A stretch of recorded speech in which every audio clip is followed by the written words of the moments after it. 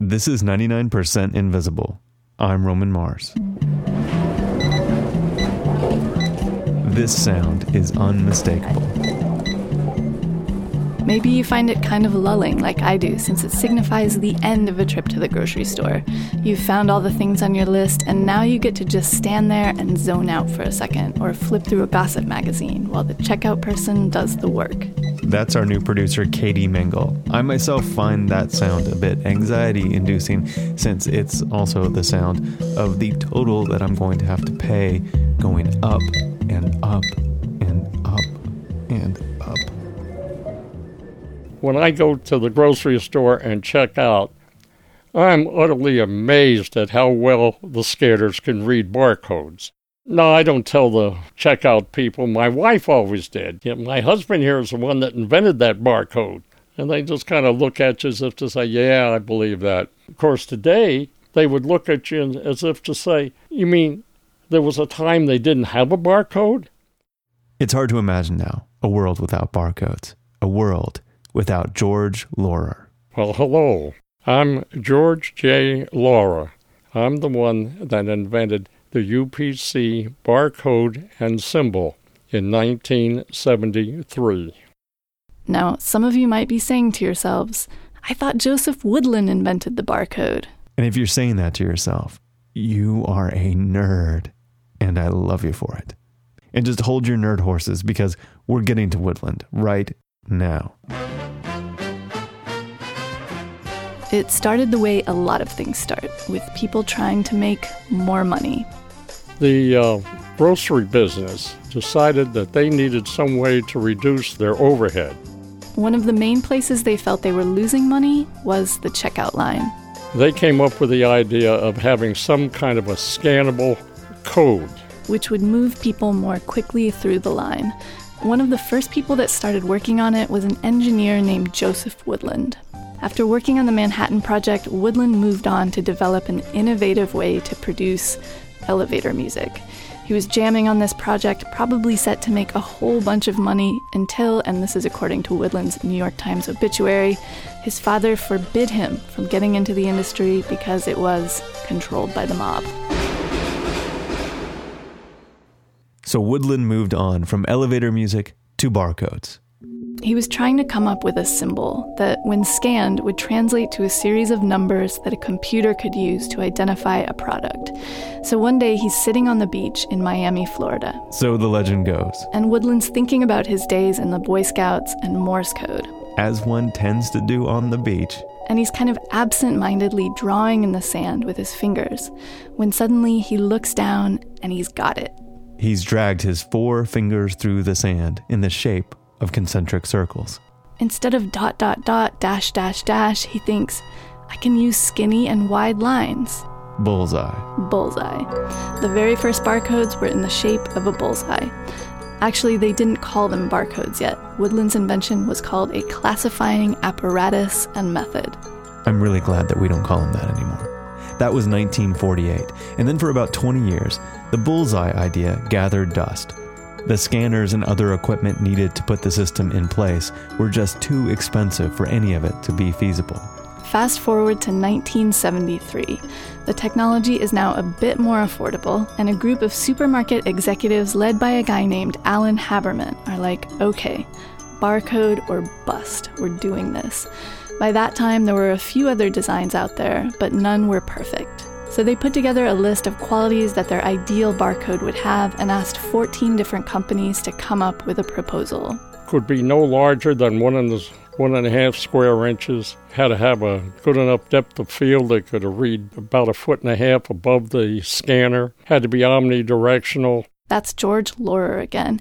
He was working at IBM at the time, which was one of the companies competing to make the best barcode. And most people thought that a circular design like Woodland's would probably work best because of the way the scanners worked. In those days, just about every scanner was a single line. And you can just picture that if you had a single line and it was going in the direction of the bar, it would not read all the bars. Woodland's original circular design solved this because it could be read from any direction. That meant the checkout person didn't have to take your bag of Cheetos and turn it in just the right way before it could pass over the scanner. But George didn't think the bullseye symbol would work. I couldn't support that as the solution to what the grocery industry wanted, because to me, there was no way that it would fulfill their specifications. My integrity just would not let me come up with a bunch of bull. So George went back to the drawing table. My wife said I came back and I would work on it day and night.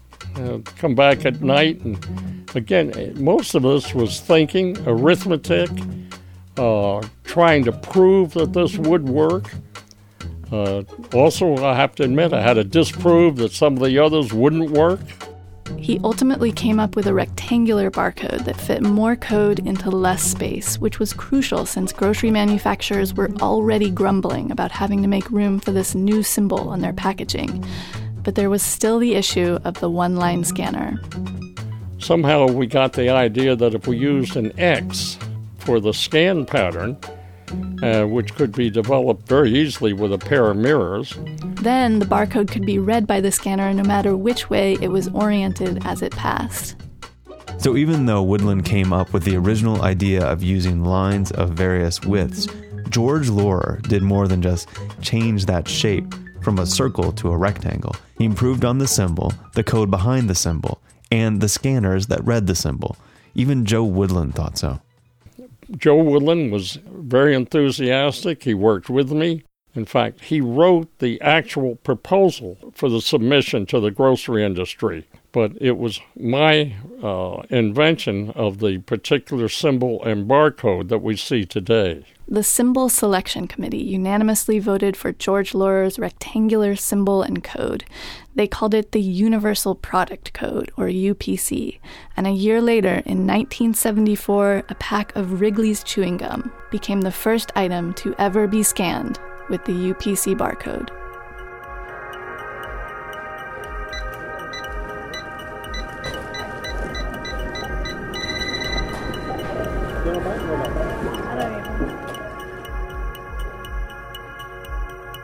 If barcodes hadn't been invented, the entire layout and the architecture of commerce would have been different. The impacts are very difficult to overestimate. My name is Sanjay Sarma. I'm a professor of mechanical engineering at MIT. Sanjay Sarma has also worked with an organization called GS1. That stands for Global Standards 1. And if you need a barcode on your product, you have to go through GS1 to get it. Imagine if the telephone numbers weren't standardized, right? And you didn't have area codes and two people could have the same phone number. You need standards. When barcodes became the standard, they didn't just make checkout lines faster. They allowed stores to keep track of huge amounts of inventory and to collect data on what we were buying. Data they could use to keep us coming back for more. Without barcodes, superstores might not exist, but equally, a small store might need more employees to run it.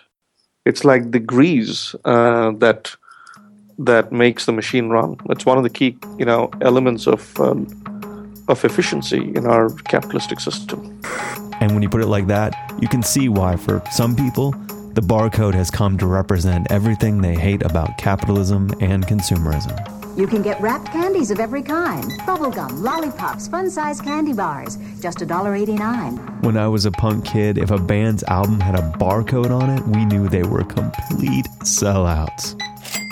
It ain't the barcode's fault, but it's become the symbol or the glyph of technology we're afraid of or don't understand, or being a cog in a wheel in a larger monolithic machine. The Matrix, if you will. Oh, I will, Jerry Whiting. My name is Jerry Whiting. I am the founder of Azalea Software here in Seattle, Washington.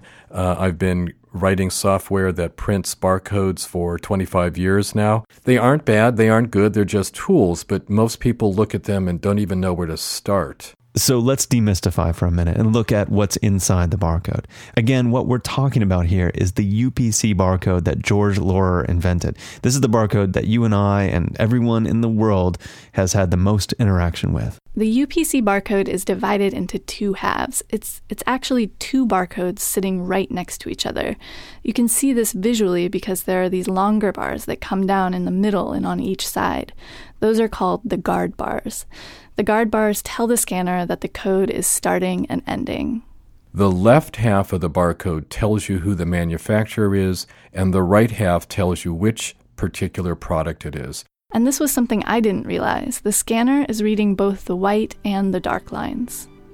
To understand the scanner, just consider yourself in a dark room where the wall behind you has bars painted on it. And you took a flashlight and shined it over your head across the bars. You would see the room get a little lighter when you were over the white bars, and it would get dark when it was over the dark bars.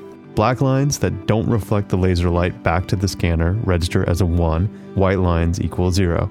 There are actually 95 evenly spaced columns on a UPC barcode. A thick black line is actually a bunch of 1s right next to each other. The computer adds all that together, and you get a string of 12 numbers. This number goes to the computer. The computer now looks up in its table to get the information, such as what is the product, how much they're charging for it, but that is not in the barcode. The only thing that's in the barcode is where the computer should look. This number is also printed below the barcode just in case the scanner isn't working, which for me really makes the whole mystery a little anticlimactic. I mean, it's right there. So when most people until recently thought of barcodes, they thought of something that was a combination of bars and stripes. More recently, two-dimensional barcodes, which they look like crossword puzzles, have emerged, the most popular being QR barcodes, quick response, that are scanned by cell phones. We've all seen these, and maybe a few of us have actually bothered to pull out our cell phones and download the app required to scan them. Yeah, there's something about them that I find kind of lame or annoying. You know, it's like, no, Chili's, I don't want more info on the bloomin' onion. Well, if you did, you might know that the bloomin' onion is from Outback. So anyway, I Googled why are QR codes lame? And I got a bunch of articles basically saying they're actually really useful. They're just being misused. Mostly by advertisers who've just started slapping them on every single thing. But Jerry Whiting, he still believes in them. The nice thing about QR barcodes is they are not just a lookup number to an external database. Yes, it can be a chunk of text. It can be a URL. It can be a whole lot of different things. But there is no central authority that tells you what or how to do anything. Meaning you don't have to go through GS1 to get a QR code, which lets people do stuff like make a giant picture of Amy Goodman's face entirely out of QR codes. This is my QR code Amy Goodman portrait, made with 2,304 unique QR codes that link to 9 years of Democracy Now! Videos. Besides the QR code, Laurer and Woodland's original barcodes have spawned a bunch of other barcodes that are used for all sorts of things. There's Code 128, which is mostly used for packaging and shipping. There's PostNet, which is used by the post office to sort mail. There are barcodes that use radio frequencies to send out data. They're called RFID tags, and they aren't really barcodes at all. They just get put in the same category because, like barcodes, they're being used to keep track of inventory. With a grocery cart full of RFID tagged items, one could conceivably wheel their cart through a big hoop that would read all the contents all at once, basically eliminating the checkout line entirely and allowing more people to pass through stores even more quickly so that we can all buy more stuff. Barcodes help us keep track of prescriptions, library books, luggage, endangered animals. There are so many barcodes on so many things that, according to Jerry Whiting, when future archaeologists come across remnants of our backward-ass civilization and they stumble across a barcode, they're going to assign it religious significance if they don't understand the supply chain. We had no idea how far it was going to go. We thought it would stay just within the grocery industry. But of course, it didn't just stay in the grocery industry. It actually went way beyond that, all the way to conspiracy. There is, in fact, a silly conspiracy theory that all barcodes have the number of the beast, 666, encoded into them. Yeah, it has to do with those guard bars that come at the beginning, middle, and end of every barcode. And it's basically true that there are 3 6s coded into the guard bars. The answer to why is a bit technical. You can read about it on George Laurer's personal website in the FAQ section if you want. But as Exhibit B, I submit George himself. Well, hello. I'm George J. Laura. After we were done with our interview, he was talking a little bit more about his job at IBM. And then when I'd come home at night, I'd go, I had a tough day. Well, my poor wife was taking care of 4 kids. And then he started talking about his wife and his kids. She had the hard job, believe me. She gave up her career, which was a teaching career, in order to take care of the kids. And believe me, we are so proud of those kids. Really, they are. You just couldn't ask for better kids. And this is because my wife spent her career raising those kids. I'm just so lucky. So, I don't know, does that sound like a Satan worshiper to you guys? My daughter has a bachelor's degree. 99% Invisible was produced this week by Katie Mingle with Sam Greenspan, Avery Trufelman, and me, Roman Mars. Special thanks to Jenny Morgan for production help. We are a project of 91.7 local public radio KALW in San Francisco and produced at the offices of ArcSign, an architecture firm in beautiful downtown Oakland, California. Degree in engineering from Charlotte. Our youngest son has a PhD from state. Support for 99% Invisible comes from our flawless listeners. If you had one flaw, maybe it's that you're a little too perfect, work a little too hard.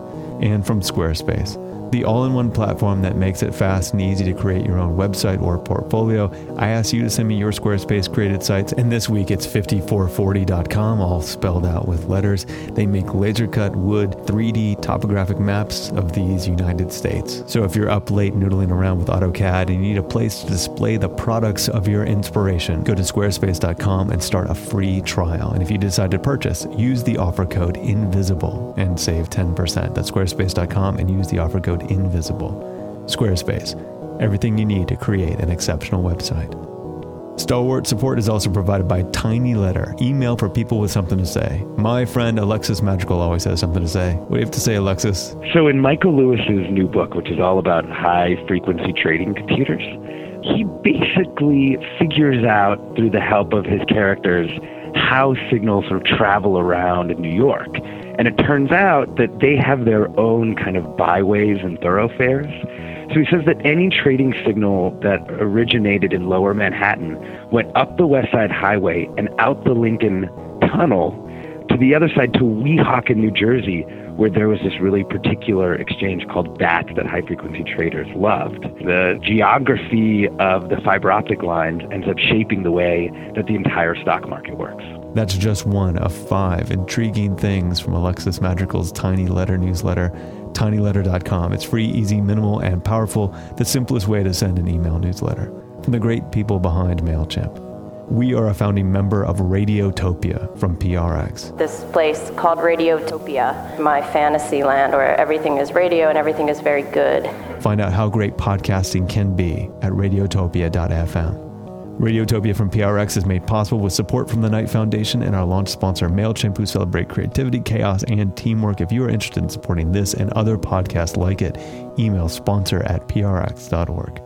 You can find the show and like the show on Facebook. We all tweet. You can find us. We have a Tumblr. It's fantastic. But if you want a link to George Laura's self-published autobiography called Engineering Was Fun! Go to 99pi.org.